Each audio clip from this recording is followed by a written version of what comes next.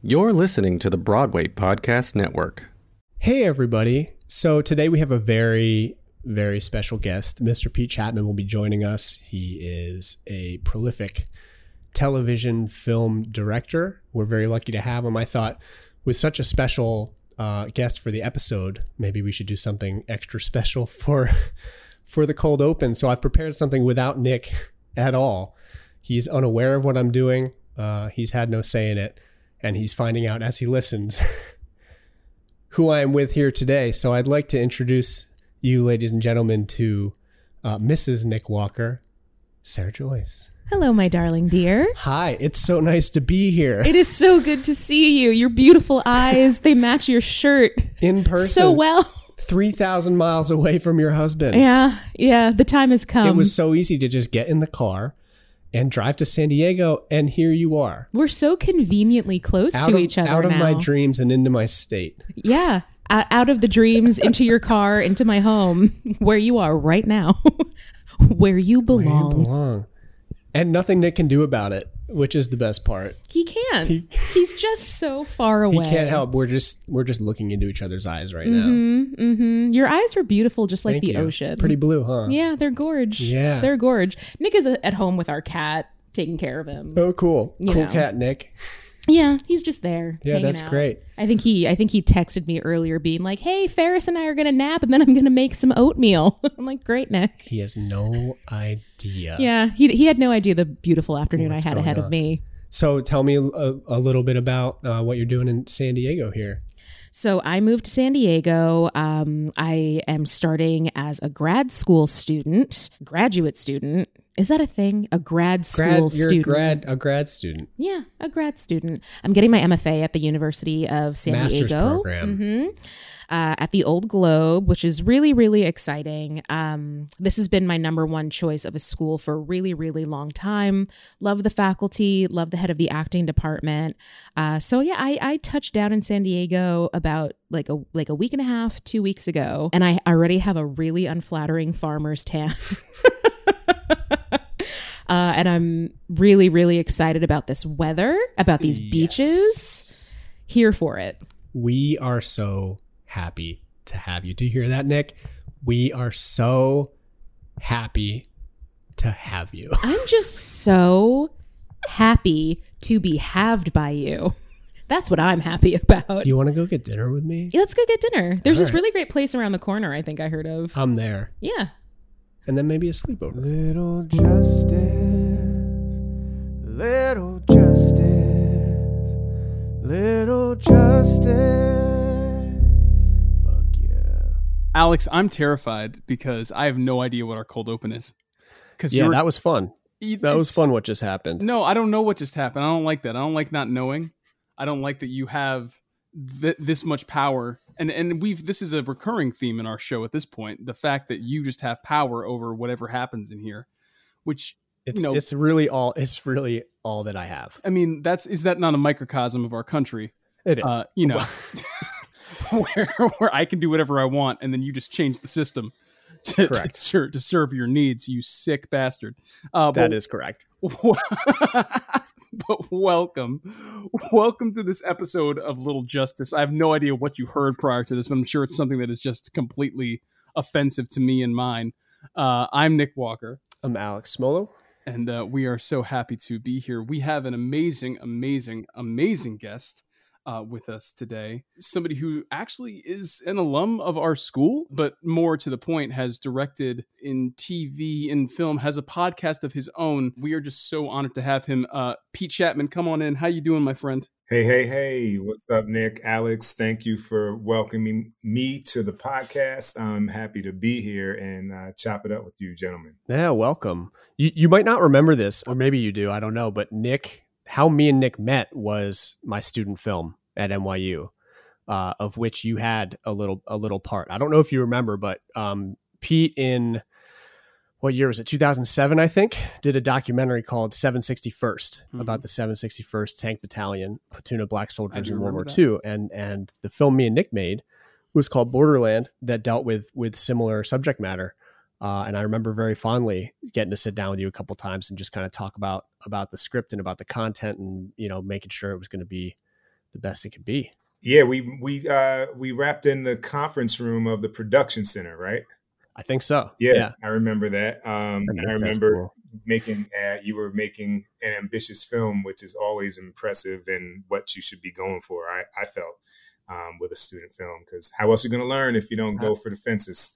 How else are you going to learn? You just got to swing. Luckily that one turned out, but you spent a good amount of time at NYU, and you've since, I've been interested. So I've been following you a lot on social media and just kind of tracking your career, because I always really admired, you were kind of one of the professors there who, just sort of your dedication to the craft was always present. You came in every day and you're just like ready to work.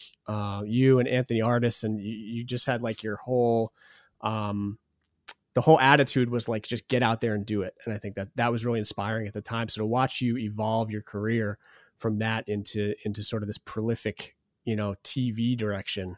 Can you talk to me a little bit about that? Yeah, I can. It's a great time to chat about it, because I just finished the draft of a book that goes into the whole journey. Oh, amazing. It focuses on, anecdotally, like how I went from like a guy picking up a Super 8mm camera to an NYU student film that goes to Sundance, to a feature film with Zoe Saldana and Hill Harper and Dorian Missick that, gets a limited theatrical deal, and then a Showtime cable premiere, and then, crickets. And then I'm teaching at NYU while working a administrative job, and making the documentary while sitting behind that desk, and winning this Tribeca Film Institute competition in 2008.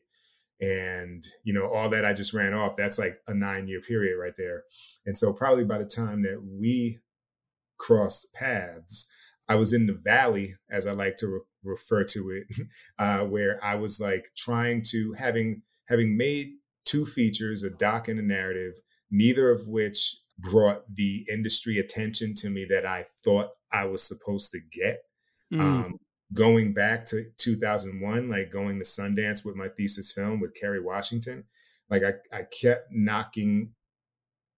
checking the boxes of what I'd been told were the milestones for a student filmmaker, and then an indie filmmaker raising $500,000 to make a feature. And, none of those kind of expectations were met. And so around 2008 to like 2014, I was there at NYU, and I probably wrote like 5 different scripts that I was really focused on triangulating. I was like, all right, well, if they're not buying what I'm writing and they're not digging what I'm making, heart and soul, then maybe if I look at what's being made and I can kind of shoehorn these kind of political things and cultural things that I'm interested in to these genres, then I'll be able to make things happen. And of course, that didn't happen. And so all during that time, I had built up my production company, from videos to actually doing branded content and making money. I left the administrative job at NYU. I was adjunct faculty, but I was kind of easing away from that because of the politics connected to it that were just not worth the time, in my opinion. Yep. And I went and made a short film that was, quite honestly, me returning to the kid in 1993 who picked up a Super 8mm camera. And so I made this short film with money that I made from my production company. I basically like held myself accountable to all the shit I'd say to other people. And I ended up spending $30,000 on this short film, really as an exercise to see what my abilities were when left to my own devices. And this short was called Black Card, and it starred Dorian Missick, who'd been in my film since NYU, his wife, Simone Missick, Hisham Tawfiq, who was on Blacklist at the time. And that short, which I made with the expectation of only being able to watch it and say, okay, that's about 80% of what I hoped it would be, got picked up by HBO. And that led to 4 TV director programs for diverse directors, as they like to call it. And then I shadowed on 8 to 10 shows over like a 3-year period. I got representation because of a Deadline article that announced I had been selected by one of those programs to watch TV being made as a shadow. And Huh. that's how I got a manager. And so all the things that I learned over that journey of like how to run a company, how to navigate politics, how to brand and present myself, I was kind of now able to like literally just put the microwave on high, so to speak, and kind of key into all of those things that I had learned work in navigating new environments. And God, I'll wrap this up, but the first episode That's I booked was Blackish. And the irony in that is that I had met Kenya Barris back in 2002 on my first fundraising trip on my feature premium. And then if I hop from my first episode to March 12th, when I got, much like the entire industry, I was shut down, I was prepping the season finale for All Rise. And number one on that on that show is Simone Missick, no. who was the co-lead in my short Black Card that I made Yep. that HBO picked up. All So comes back around. it all comes back around, man. It really does. That's a winding road. I guess it's the kind of thing where you can't ever really know how it's going to happen. I think it's that like stick to itness, right? That like you, even when you're in the valley, knowing that like you can't just give up. Like, you know, like what else are you going to do? And just trusting that putting in the work over and over and over again is going to, you know, set off one of these weird fuses. But what I also like, I mean, like back to that point, what I also love about that story is the full circleness of it. The fact that, you know, these people who, you know, just come in and do it because they love you, you know, you all rise together. I mean, and it's so funny because when I was looking at your, you know, going back through your incredible, you know, filmography, and all the TV shows you've directed, I mean, literally in terms of our friends, like you have, you know, in the past 2 years, because I mean, how many TV shows have you directed for in the past 2 years alone? You know, you've hit up Insecure. So our boy Alon, who is Daniel on Insecure, and that was he was my Rosencrantz when I directed Hamlet. Wow. And then I think you did Last OG. Yep. Right. So that's my boy D Watts is on that. D Watts, another Broadway cat. He's and great. Then and Alex, if you don't know D Watts, or if anybody doesn't know D Watts, check out that man's Insta, check out that man's Twitter. I mean, he's an amazing spoken word poet, and he also is just incredible activist and pillar of the community. And he's my brother, and he literally taught me so much of what I know about this industry. And then Single Parents with Taron was our king in Hamilton. Yep. So that's my boy. And then the thing that I have to just fanboy about to you.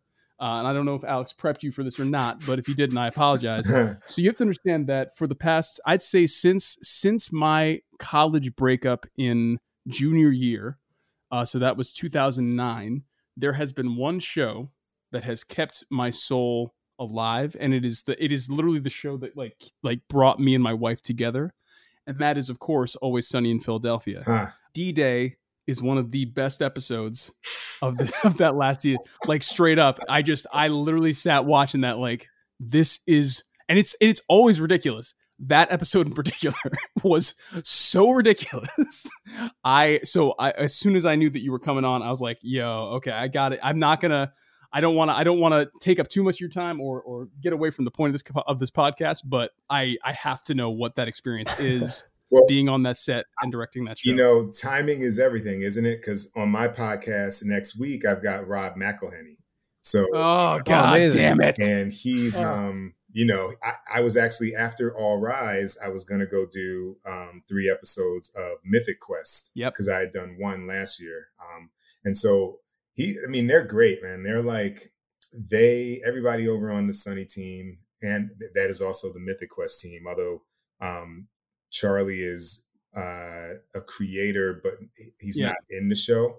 Yep. And it's just a whole nother kind of way of working, which is the skill that I think an episodic director has to develop, which is you have the way you want to work, and you have these tools that are available to you in your directorial toolkit, both psychologically and technically. And then you have to adapt to what kind of house they're building. You know what I'm saying? So like they Yeah. do a lot of improv. There's a lot of figuring out the scenes in the middle while we're shooting, like a reset, like, Nick, take it back. Say this. Okay. All right, cool. Yep. You know, and it's like that kind of deal. And it can seem like chaos, but when you're in the 14th season of a show, you know what the music is, you know? Yes. And so, yeah, man, I just kind of get in there and try and keep my eye on the blind spots. Like, hey, can we do a different kind of shot here? You know, or, you know, I noticed this, that was funny, but like, I don't know, I'm kind of thinking this might be a funny take. And if you're open to it, let's try it. And I feel like on the shows that have been there, been around longer than most, I almost view it like, can I come in with a level of excitement that perhaps, and I'm not saying this is the case for everyone, but perhaps reignites the excitement that they had when they started. Exactly. Yeah. Exactly. Interesting. Yeah, I mean, is it walking into a production like that where they've done 14 seasons? Are the producers at that point almost like brand script supervisors where they're like, they need to make sure that what's coming out the other end is completely on brand? Like, is there preparation for that they give you or that you do yourself in terms of, because it's a very different show from let's say like Grey's Anatomy, right? That you do, right? Like you need to know coming in that you have a complete handle on the tone. Like what's the process of making sure that you're, you know, handling their baby properly, basically? You know, it's, so here's, you know, when you think about, I'm gonna loop this back to those soldiers in 761st, right? The reason that these tankers were called up, these black tankers were called up for duty during the Battle of the Bulge was that I believe 282 tanks were destroyed on D-Day. And they had these black tankers who were down in Louisiana and Fort Hood, Texas, and all these places. Basically, like, we're never going to put you in action, but yeah, you can be a tanker because we have to have, you know, units of black folks as well. And what happened was they got so damn good from doing nothing but war games every day, all day, with no action, that they were literally the best ones. And so, you know, in that journey for myself from 1999, graduating NYU, until 2017, directing my first episode of TV, I was just building up skills. You know what I'm saying? Like, I was building up, like, you know, how to talk to people that don't want me to talk to them, how to deal with somebody that they're telling me is, you know, confrontational, but if I figure this out, I can see where they're coming from, and perhaps we can have some rapport. How can I shoot this scene in 10 minutes? You know, like, all of these things were being honed and crafted, not out of desire, but because of the fact that it was very hard to break into television directing as basically not a white guy, in all honesty. That by the time I started to work, I had developed these systems that are almost like, God, this sounds pompous as hell, but they're almost like Kobe-like. You know, like I was listening to a interview with a basketball player who met Kobe, because, you know, everybody, like, I know you guys now going back, right? But all these basketball players meet in high school, middle school. And this player said, Kobe in high school was like, why do you play one-on-one basketball? I'm sorry, why do you play pickup basketball? That's a waste of your time. He was like, you could go to the gym and for 2 hours work on your skills. In pickup basketball, you're gonna get 4 shots? You know what I mean? And it'll be in a totally non-game type environment. And so for me, it was just working. You know, I watch every episode of a show.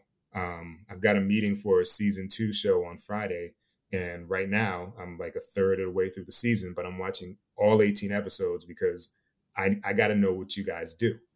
Yeah. And with that, then I make notes of I kind of don't have as much time as I like, but I'll make notes of what I watched, the themes, the character arcs, the way it was shot, things that I questioned, things that I thought were great, things that I thought could maybe be enhanced, you know, and then I come in there, understanding the DNA of the show and being somebody that they can trust with it, in the same way that if you were and I don't like these metaphors because they can kind of diminish what we are actually doing, which I hesitate to do. But like, if I was babysitting your kid, like I got to know what they eat. I got to know when they eat. Yep. You know what I'm saying? Like, Yep. And then once I have those basics, then I can become like the best babysitter ever because of how I do those things. Yeah. Do you have to Yeah. prove to them that you like the kid too, or just that you are able to take care of them? Like, is there an expectation for you to like come tell them how much you love the show and how much you want to work on it from like a passion standpoint, or is TV directing kind of a technical? I believe it's a passion. I mean, I have shows that I'm pitching that some are a year old, some are 10 years old. Mm-hmm. And anybody that's going to sit across from me at a desk better be passionate about that joint because Yeah. you know, I want to know that, you know, like there's any episode of TV will find its way to air, but we all know like you can have your favorite show, and even if you don't know the technical stuff, you can have a favorite show and be like, that episode wasn't that good. And it all comes down to the script, of course, but like a script that's in the pocket can be badly directed. Mm-hmm. And so it's up to you to kind of like show that their show's in good hands. And once you deliver on it, then they invite you back, which is the first sign of trust. And then you maybe try and introduce more things that you think fit the show. And you probably may have less resistance because they know you're not trying to do things because you think that there's some auteur theory at work. Mhm. Right. And just to circle back to another great point that you kind of inadvertently brought up, it seemed like the idea of this, you know, this kind of, let's call it what it is. I'm sorry, Alex, I love you, but white boys club that we got, you know what I mean? Like that in every industry it exists. And the first place my mind went was, do you feel, especially, you know, now that we're kind of in this wonderful renaissance in a lot of ways of Black art, where we are finally getting a lot out there, as far as we have to go. Have you ever felt that there is a pressure on you to kind of be that Black director for these shows? Have there been any instances where you've been kept in a certain lane because of your racial makeup? Do you feel that when you come on a show like an Always Sunny, is there any, even if it's pressure you put on yourself to, you know, especially like I love that crew, but that is, I mean, their first episode is literally about how white they are. You know what I mean? Like how do you kind of, or are you finding ways to kind of subvert that and keep pushing those expectations? God, you'll find I kind of don't like what words mean often. So I end up stumbling through them. But I would say, while I don't mean the word this way, the only burden that I carry is to ensure that new directors, emerging directors coming behind me, like, you know, 30 episodes ago, would not get tainted by the shit I did. Right. So, you know, like when I interviewed for Insecure season 2, basically I didn't get the job because I had not yet done an episode. And, you know, there may have been other reasons too, but that was like perhaps the biggest. It was like, we can't like willfully give an episode of the show to someone that's never done it before. And doesn't matter what the resume may be or how well you were in your meeting. Like, that's just a box. Like, you've never babysat a kid, and I have 2 kids, and nah. Yep. So, Yeah. you know, so I know that that's a real thing, and I want to make sure that anyone coming behind me, whether from a program or whatever, however they got the opportunity, that's not going to be their experience. The other thing is that I also want to make sure that people aren't going to be like, Black director, you know what I mean? Yep. And so there are it's unfortunate that that's even a thought, but it's a thought. Isn't it? It's real, you know, and Jesus. And so you're just trying to, but outside of that, right? And that's why I was kind of like, I hesitate to say burden.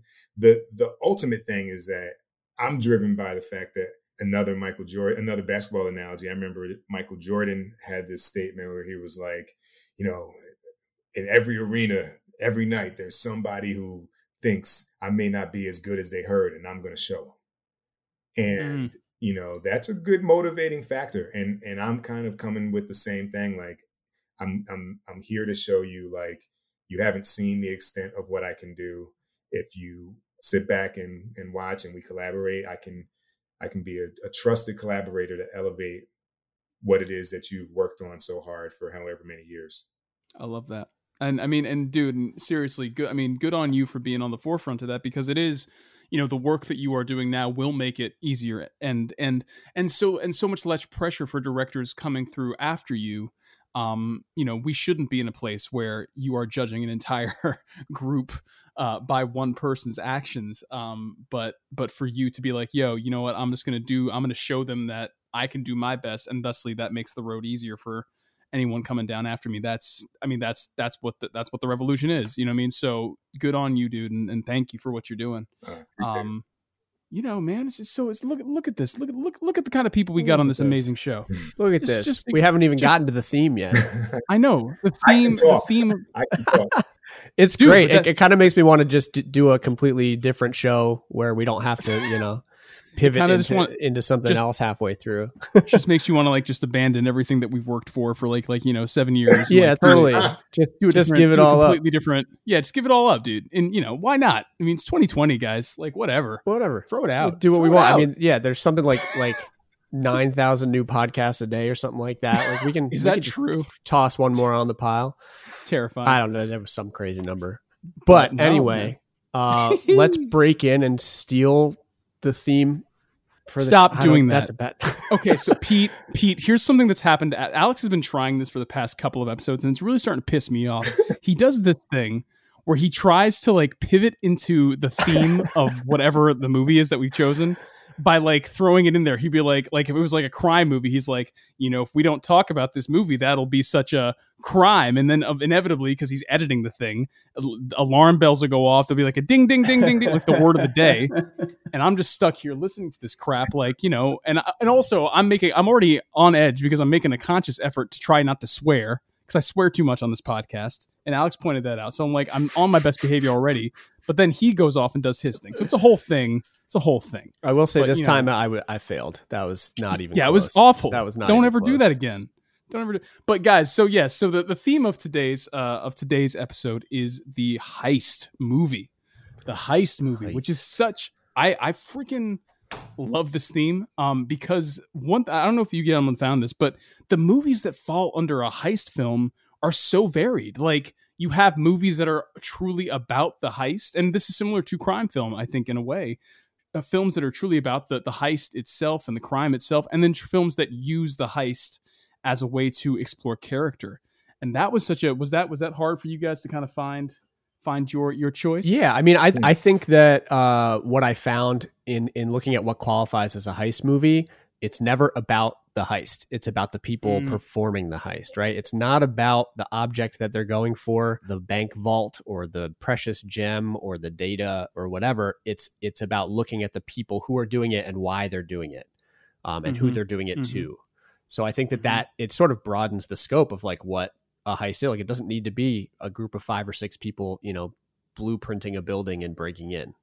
It can be way broader than that. Yeah. Yeah, that's awesome. It's funny because I was talking about it with I guess one of my managers, and we were just I was like, look, the only thing that matters is who's doing it, what are they doing, and why, and then everything else just kind of becomes window dressing and style. And that's the fun of it, because there's this whole, we all know how hard it is to go after this American dream. So to watch somebody just go take that joint and then find ourselves kind of rooting for their theft is an interesting kind of emotional Jedi mind trick that is always fun to ride on in a getaway car. Yeah. I mean, we talked about that. We did an episode on crime films a couple of weeks ago, and the conversation became about these are people performing crimes, but like it doesn't, like, how do you make people root for people who are technically breaking the law and doing something wrong? Right. And it's amazing how far that phrase, like chasing the American dream, like how far that goes in a lot of these. Like if you watch a movie like Ocean's 11, you could describe that as like they're just after the American dream. You know, it's like this idea that like it boils down to pursuit, and is that pursuit valid? Is that something you want these characters to be pursuing, or is it not? Right. I mean, and the other thing, and talk about ways to engage your audience in a heist film. I think the thing that I really loved watching heist films, for this was the realization that like it really is kind of a heist film is almost a writer's dream, because the exposition is a plot device, right? So many of these films, I think, I looked at, all the Mission Impossibles, all the, and all these films, there's always a scene where they're planning the heist, right? There's always the plan the heist scene.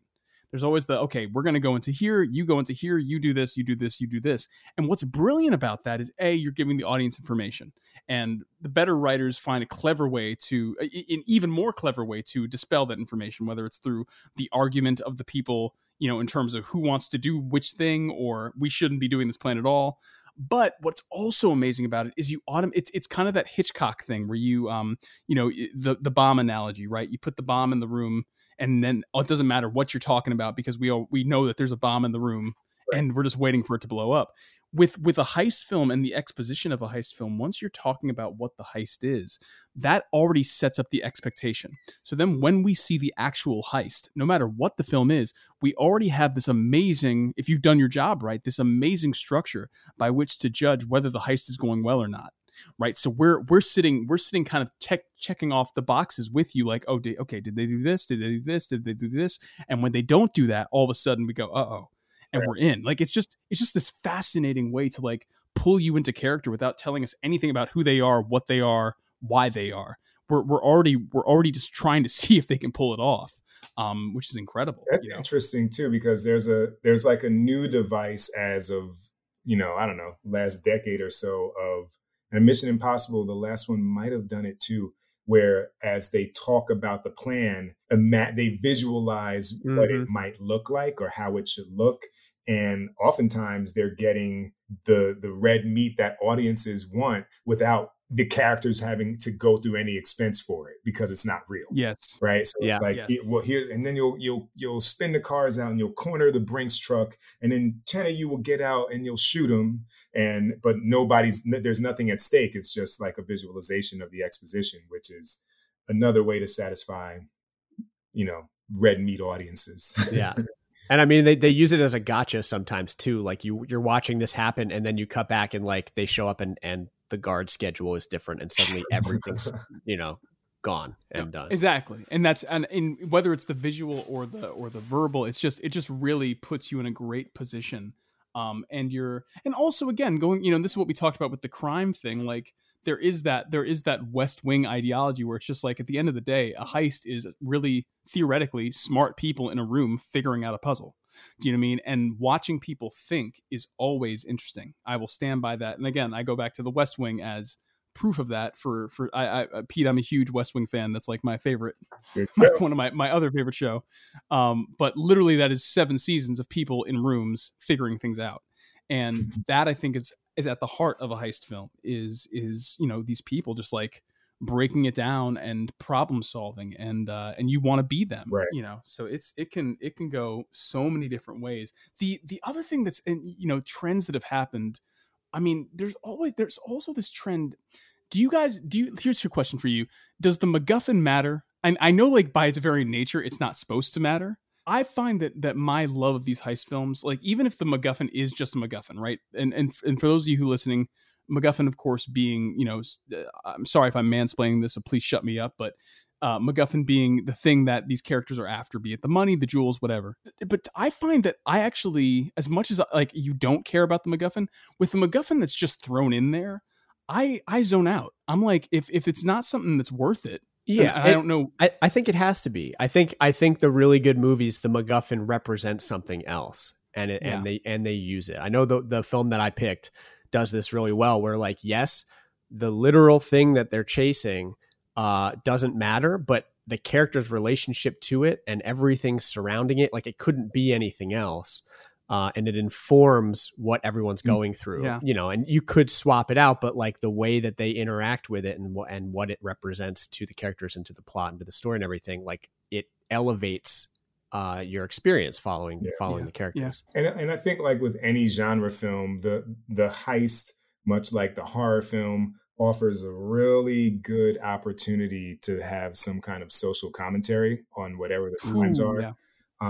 If you accept this mission, right? Because you can very well just kind of get by on high stakes theft and getaway and interesting, witty, sarcastic characters and a little bit of sex in the middle somewhere, but like it offers a nice architectural design for you to really use those thematic requirements to say something more. And I think the best ones do that really, really well. Definitely.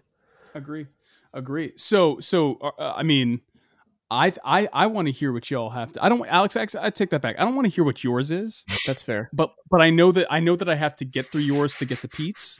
So like, let's do that. You know what I mean? Mine, I kind of want to dig into mine a little bit. So Nick, why don't you actually start, and then I'll go second, and then we'll get to the the main event.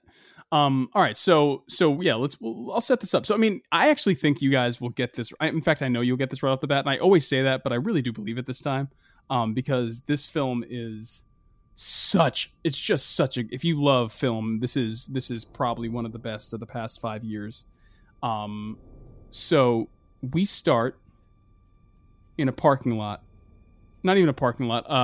It's like a curb, early morning in some wonderful city out there. We don't know what city it is yet.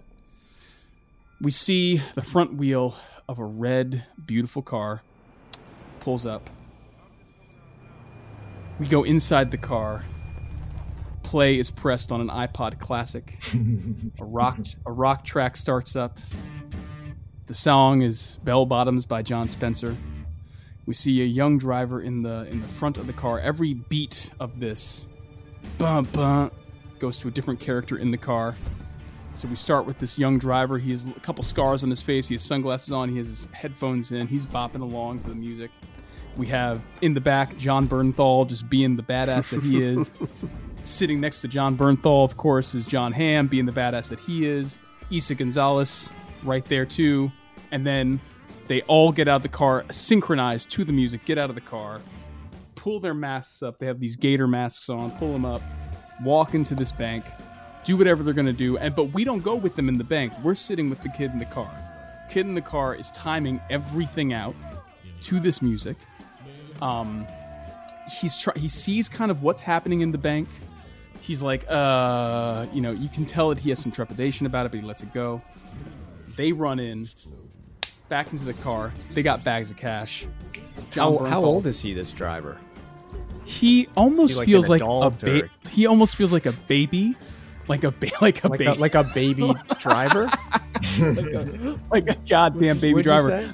The title of which we don't get to until like way after this cold open. I didn't realize that. I was like, because this scene of course leads into easily the best car chase, like I said, of the past 5 years.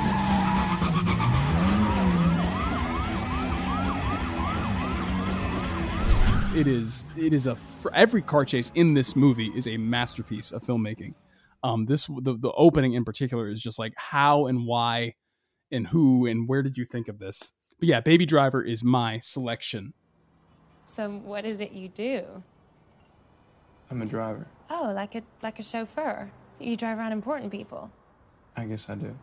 Anyone I'd know? I hope not. Well, aren't you mysterious? Maybe. Maybe? So when was the last time you hit the road just for fun? Yesterday. I'm jealous. Sometimes all I want to do is head west on 20 in a car I can't afford with a plan I don't have. Just me, my music, and the road.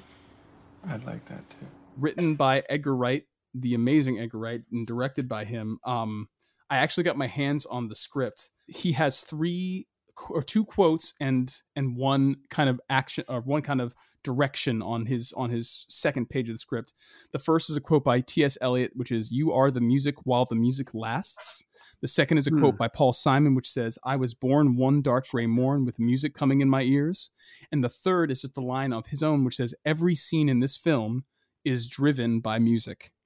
And it is something that just when you watch this movie, it is so apparent the love and the craft that went into the making of it, because it is true. Every scene, the film is, much more of an auditory experience than it is a visual or dialogue experience. It really is this kind of like sensory film where because your lead character has a hearing impairment, everything that he communicates is through music.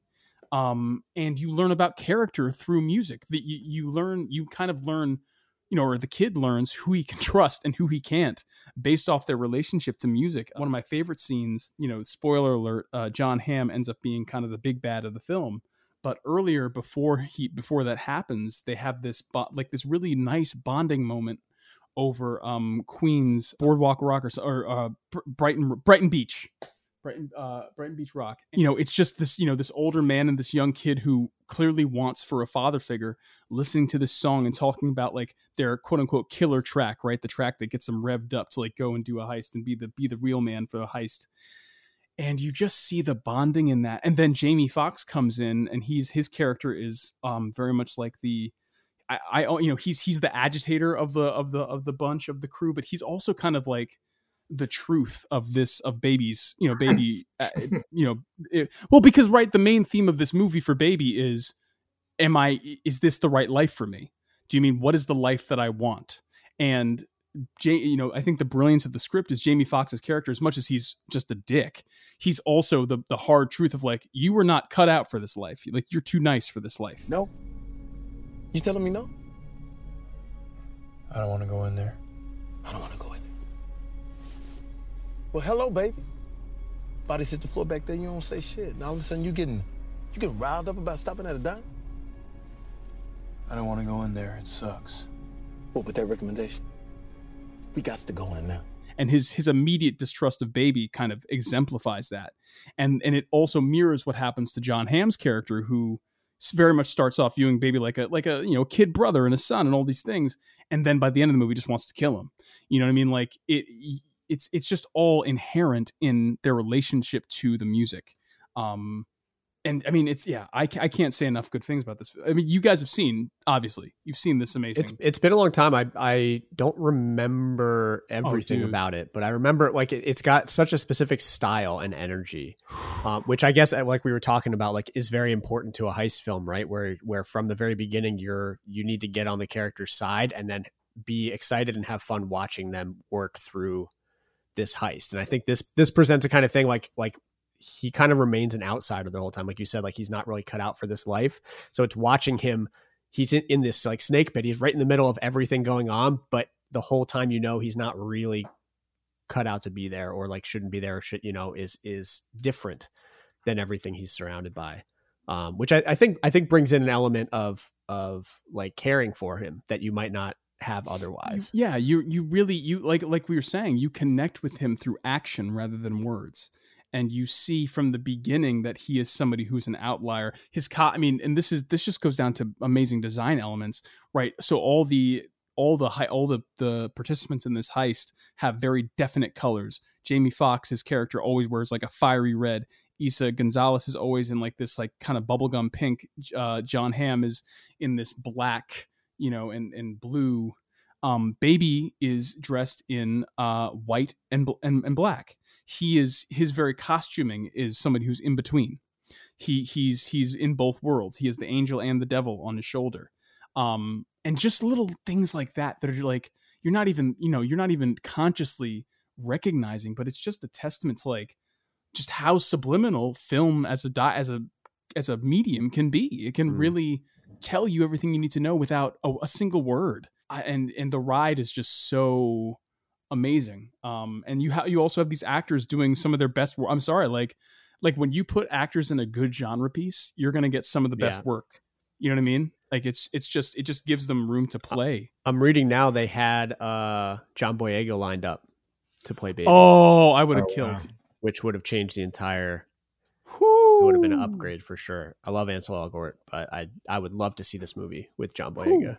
Yeah, that would have been amazing. That would have been amazing. Yeah. But All right, good choice. Good choice. thank you. That's I know it is. quite the breakdown. I like that. Quite the breakdown. That's what we do. That's what we do. We get bored and we break down movies. So that one. Mine's different, a little different. I got really excited just thinking about how to talk about it as a heist movie, because I don't think a lot of people would describe it as a heist movie, even though that's very much what it is. And the core plot device, the core premise of what's going on, you really couldn't do it in any other way. And like it's basically a heist movie where instead of trying to take something out, they're trying to put something in. And at the same time trying to take it's you'll know in the first shot what I'm talking about. But very excited. We open on a beach. The waves are crashing in and out. A man is face down in the sand, unconscious. Someone walks up, security guard uses the tip of his rifle to push his shirt up, sees he has a pistol. We pan up the cliffs. There's a giant Japanese castle. Good for you. The movie is Inception. Inception. What is the most resilient parasite? A bacteria? A virus? An intestinal worm? What Mr. Cobb is trying to say. An idea. Resilient, highly contagious. Once an idea has taken hold in the brain, it's almost impossible to eradicate. An idea that is fully formed, fully understood, that sticks. Right in there somewhere. For someone like you to steal? Mr. Saito, we can train your subconscious to defend itself from even the most skilled extractor. How can I do that? Because I am the most skilled extractor. Inception. So like I try to stay away from Christopher Nolan on this show just because you're obviously obsessed with Christopher Nolan and like it's kind of easy pickings, but like this movie really is very one of a kind. And when it comes to heists, like what I was talking about before about how a heist is it's about the characters. It's about using what they're doing, what their goal is, to get into who they are and what they want and their relationships and everything like that. Like literally Leonardo DiCaprio's character, Cobb, like his romantic hang up that he has the whole time, his wife who's died, she still can show up like as part of the work that he's doing. It's like not having to take a break to go do the girlfriend story off to the side and come back to the heist. It's like she's showing up and getting in his way as he's trying to perform the heist.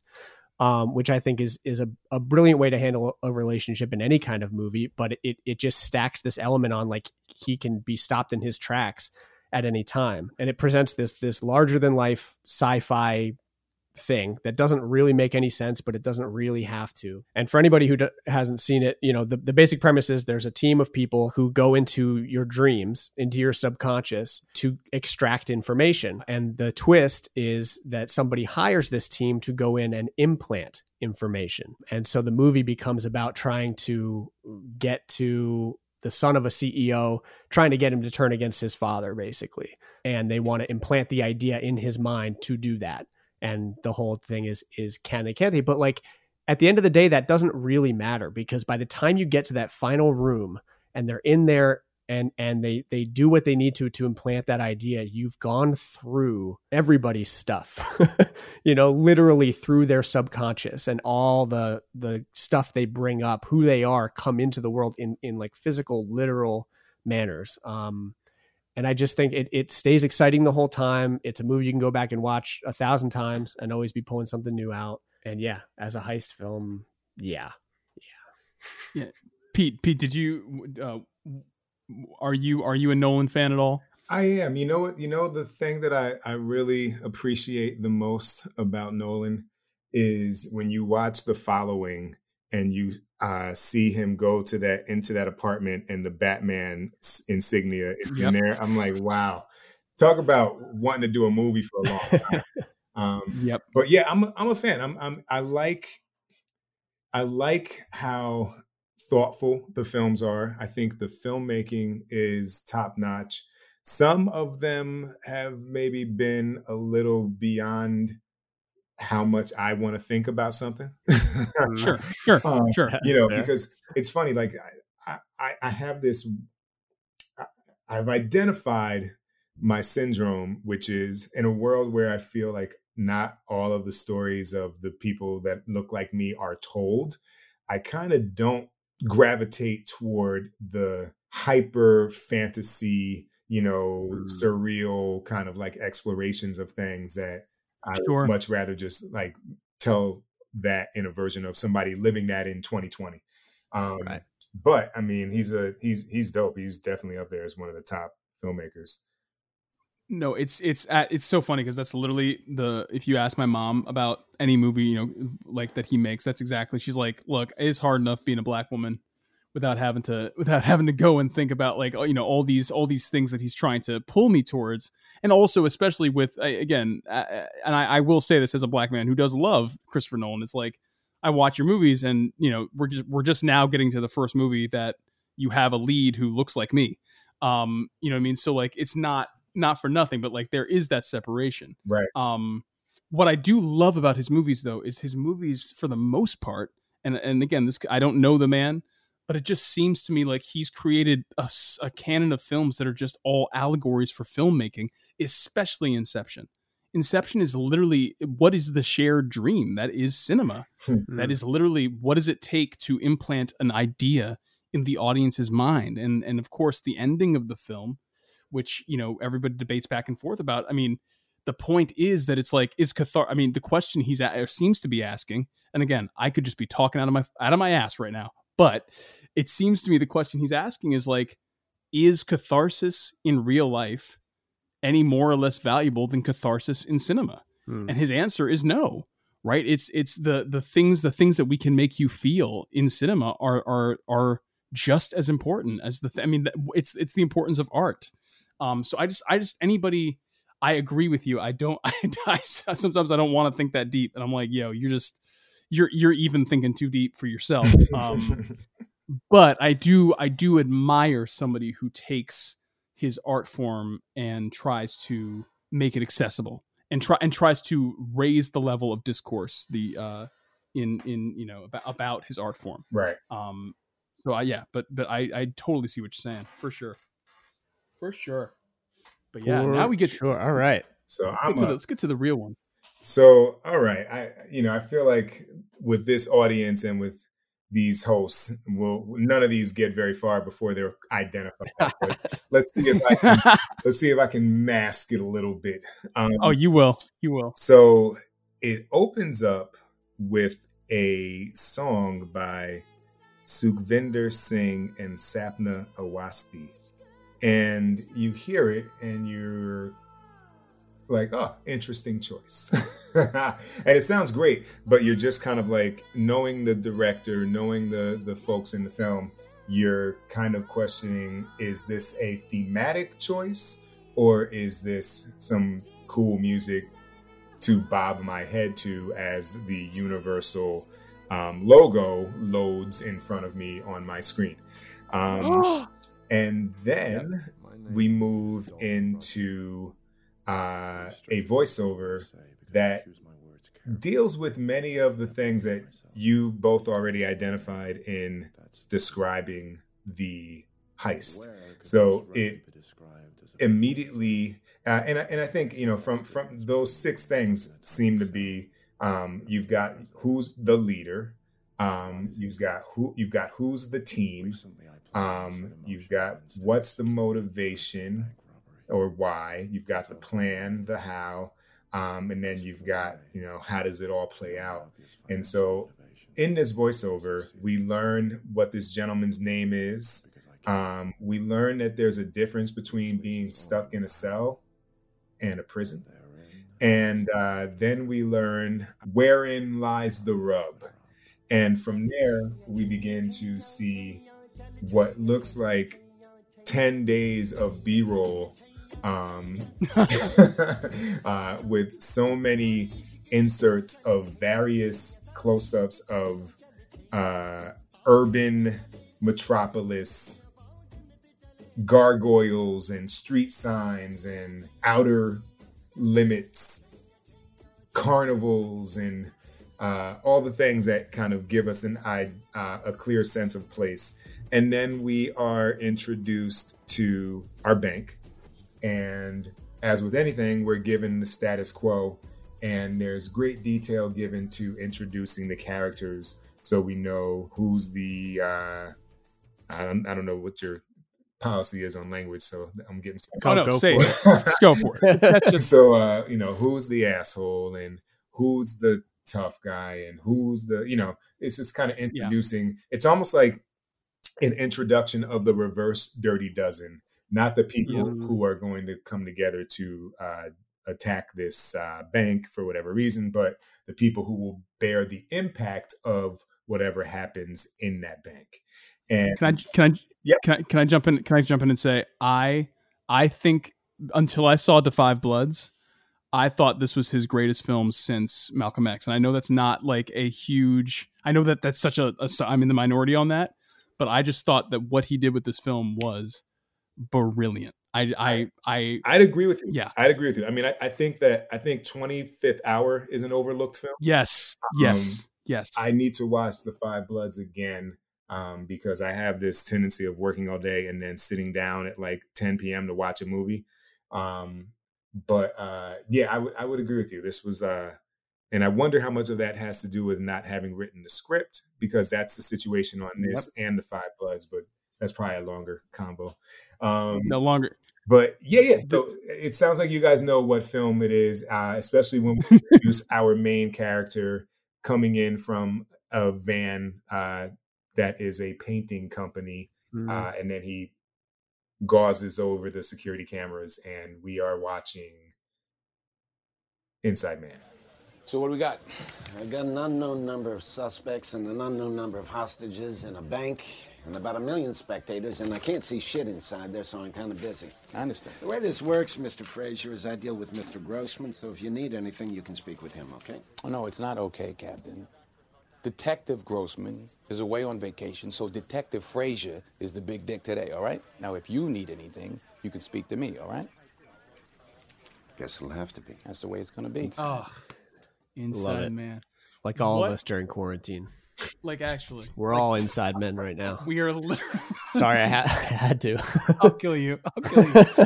Let me ask you this, Pete. With this movie, obviously both, like you said, with this and 25th Hour, he's not only looking at, he's taking these two stories and he's very much matching them up against, post 9/11 New York.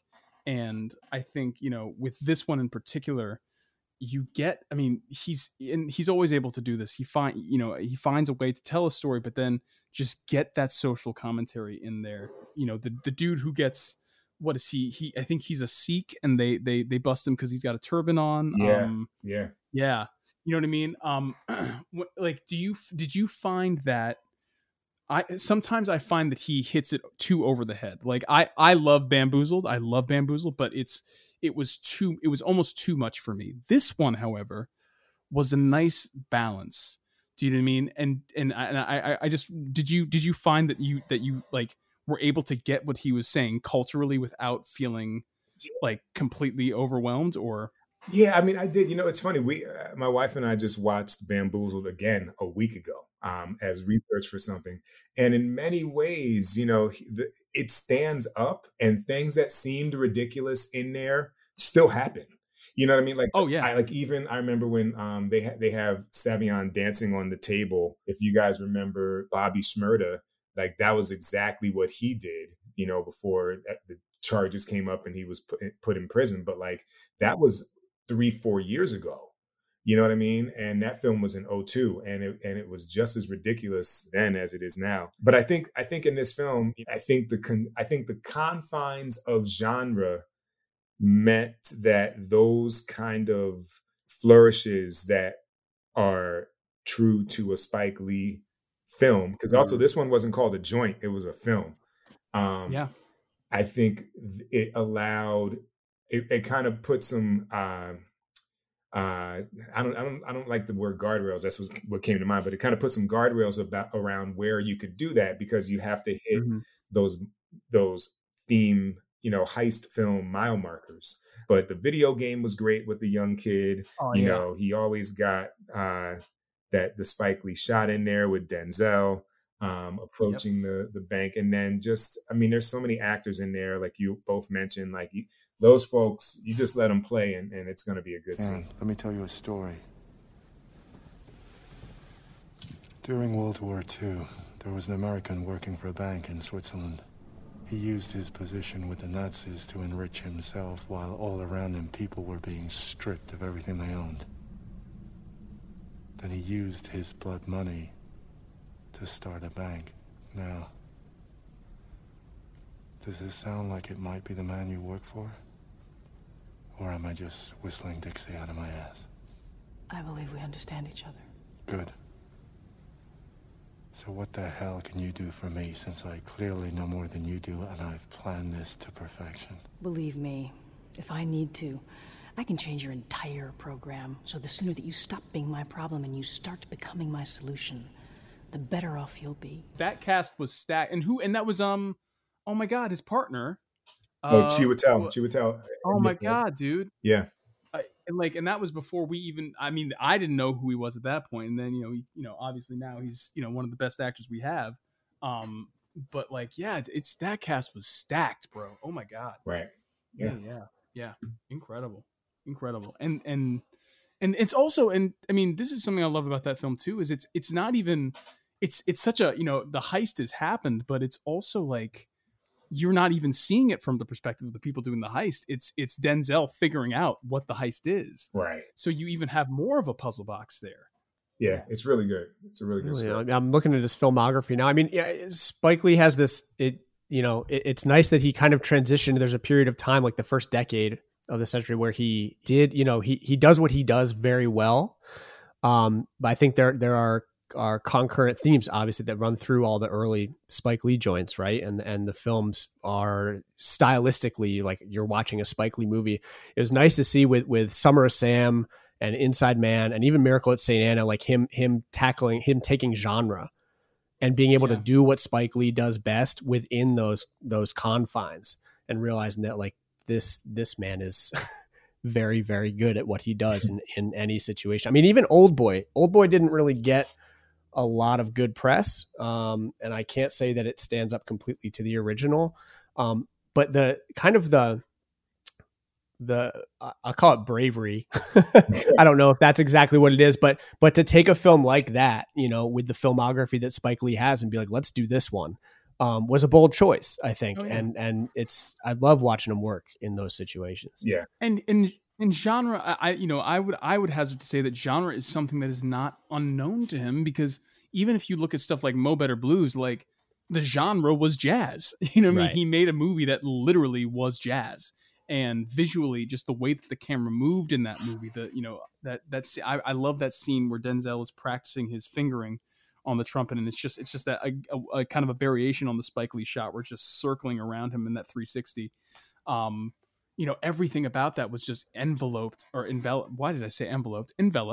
in what jazz is. So I think that he is someone who can very much adapt to the constraints of the given situation, and always has so many cool results.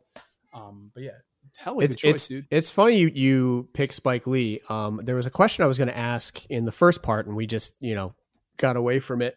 I remember when I was in school going to a Q&A for Four Little Girls, the documentary that Mr. Lee did on the church bombing.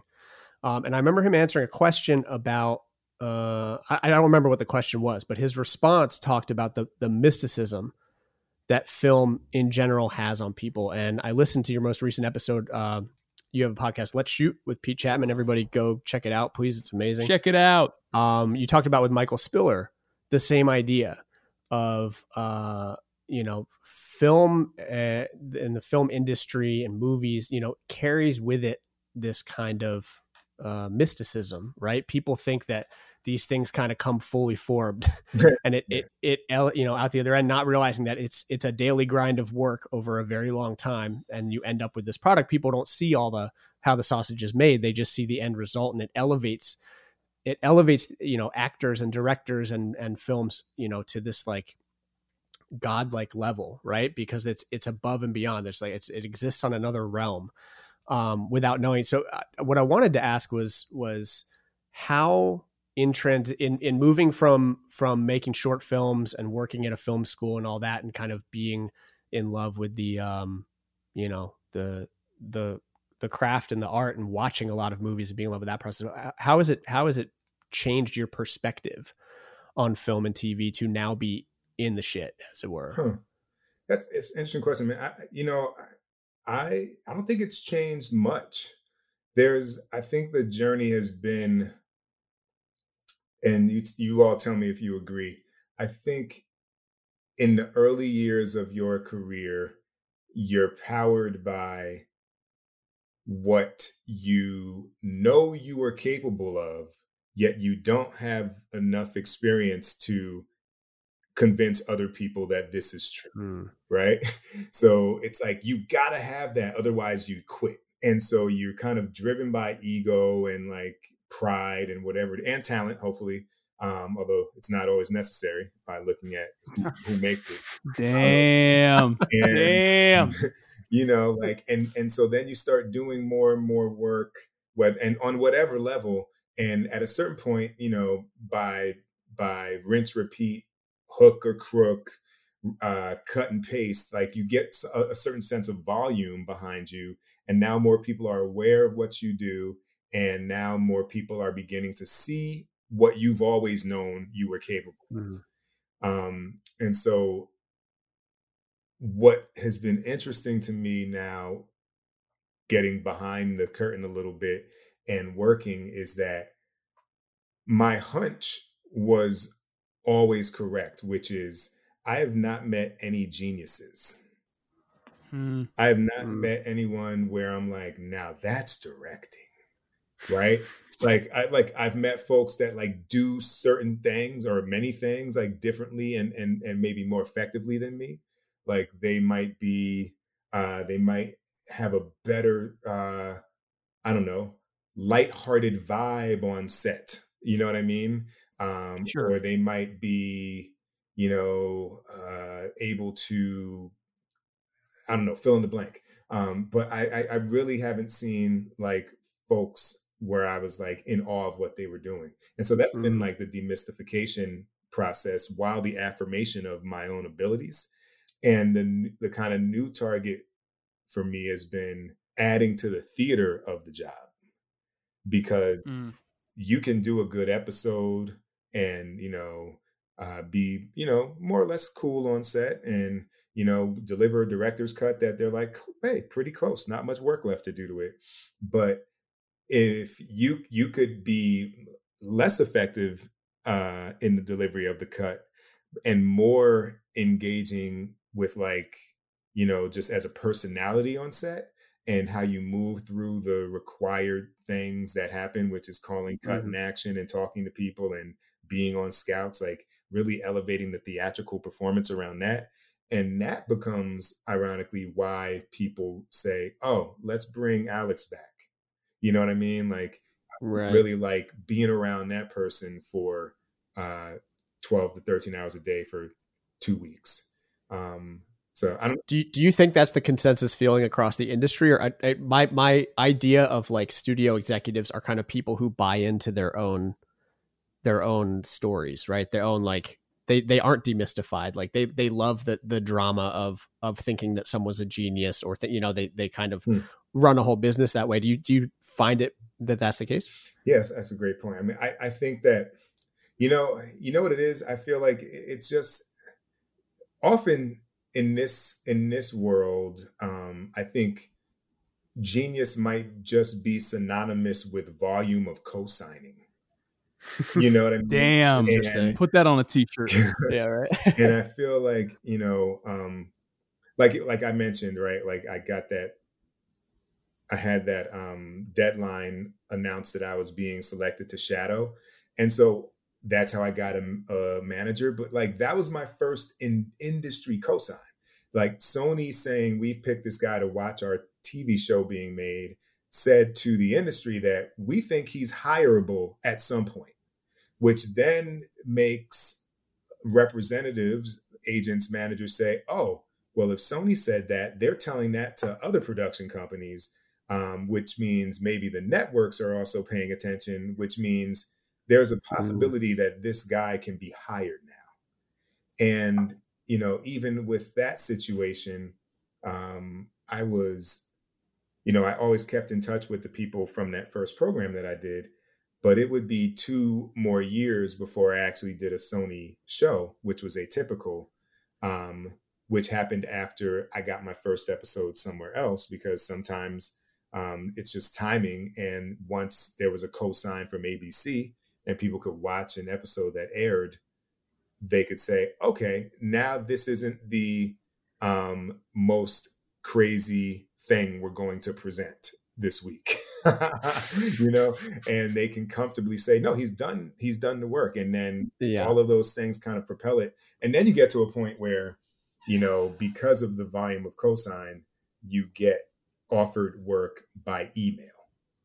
And I'm not beginning to equate myself to any genius level, but my point is that, like, in over a long enough timeline, as you do more and more and that volume increases and people really get a sense of, like, you know, how productive you are and how efficient you are, I think that's, you know, there's a quality to quantity as well. Yeah. Huh. Well, it sounds like you've got a lot of interesting years ahead. I mean, as things exponentially begin to grow for you. And years behind, dude. I mean, no, years behind. Yeah. It's such an honor to have you on. And it's so crazy because, you know, we, you know, at least for myself, I will say, you know, I am, it's so funny that I'm running a film podcast because I am so much looking at this, at least at this point in my career, from the outside in. Like I have made my career off of stage work, but this art form has always been something that I have just loved. And so to hear you both talk about it, and Alex, I am giving you a compliment right now. So, like, you know, take that and, like, hold on to it, because it doesn't happen, and it won't happen ever again. I will. I'll cut it into that'll be the beginning of the podcast. That the cold open's actually just going to be you complimenting me.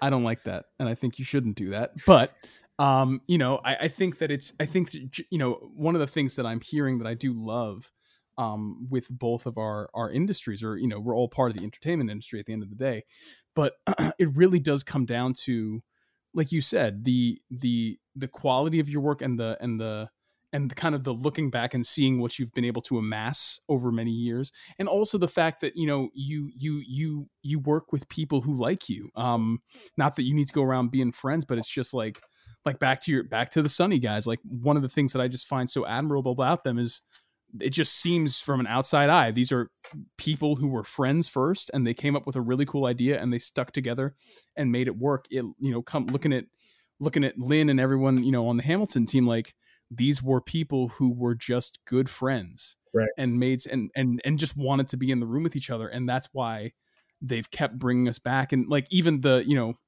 the job I have now, you know, or had before the shutdown, the director of this show, is my best friend's godfather from college. Do you know what I mean? Like, it's Alex, it's Luke Humphrey's godfather.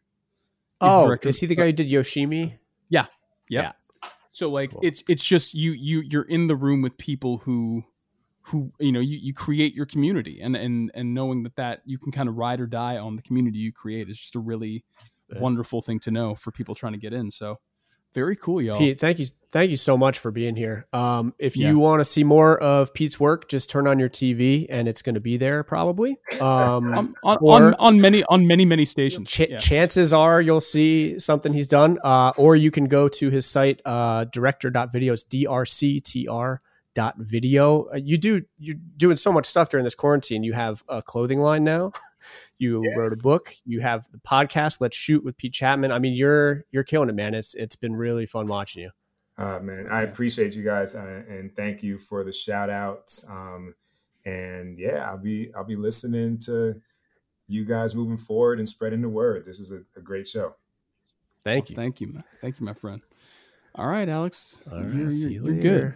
See you later. Little justice, little justice, little justice. Fuck yeah. Have you ever wondered how your favorite performer actually feels? Well, here's your chance. Welcome to The Quiet Part Out Loud with me, Bobby Steggert, Broadway actor and now a therapist to a whole host of Broadway creatives. Part interview, part therapy, this is not your typical podcast. We'll go right to the heart of things with some of your favorite artists, what they still struggle with, what lessons they've learned, what they haven't figured out yet. There's enormous power in saying the quiet part out loud. Are you listening? Hey, it's Leslie Odom Jr. here on the Broadway Podcast Network to tell you about the Rise Theater Directory, a program of Maestro Music. Rise is a national online resource designed to connect and empower backstage and administrative and creative theater professionals from underrepresented backgrounds. If you work or aspire to work in the theater community, this can help you find your next project. And if you hire theater professionals, search the Rise Theater Directory to find your next team. Create your profile now and get more information by visiting risetheater.org. That's theater with an RERISETHEATRE.org, because only together we rise.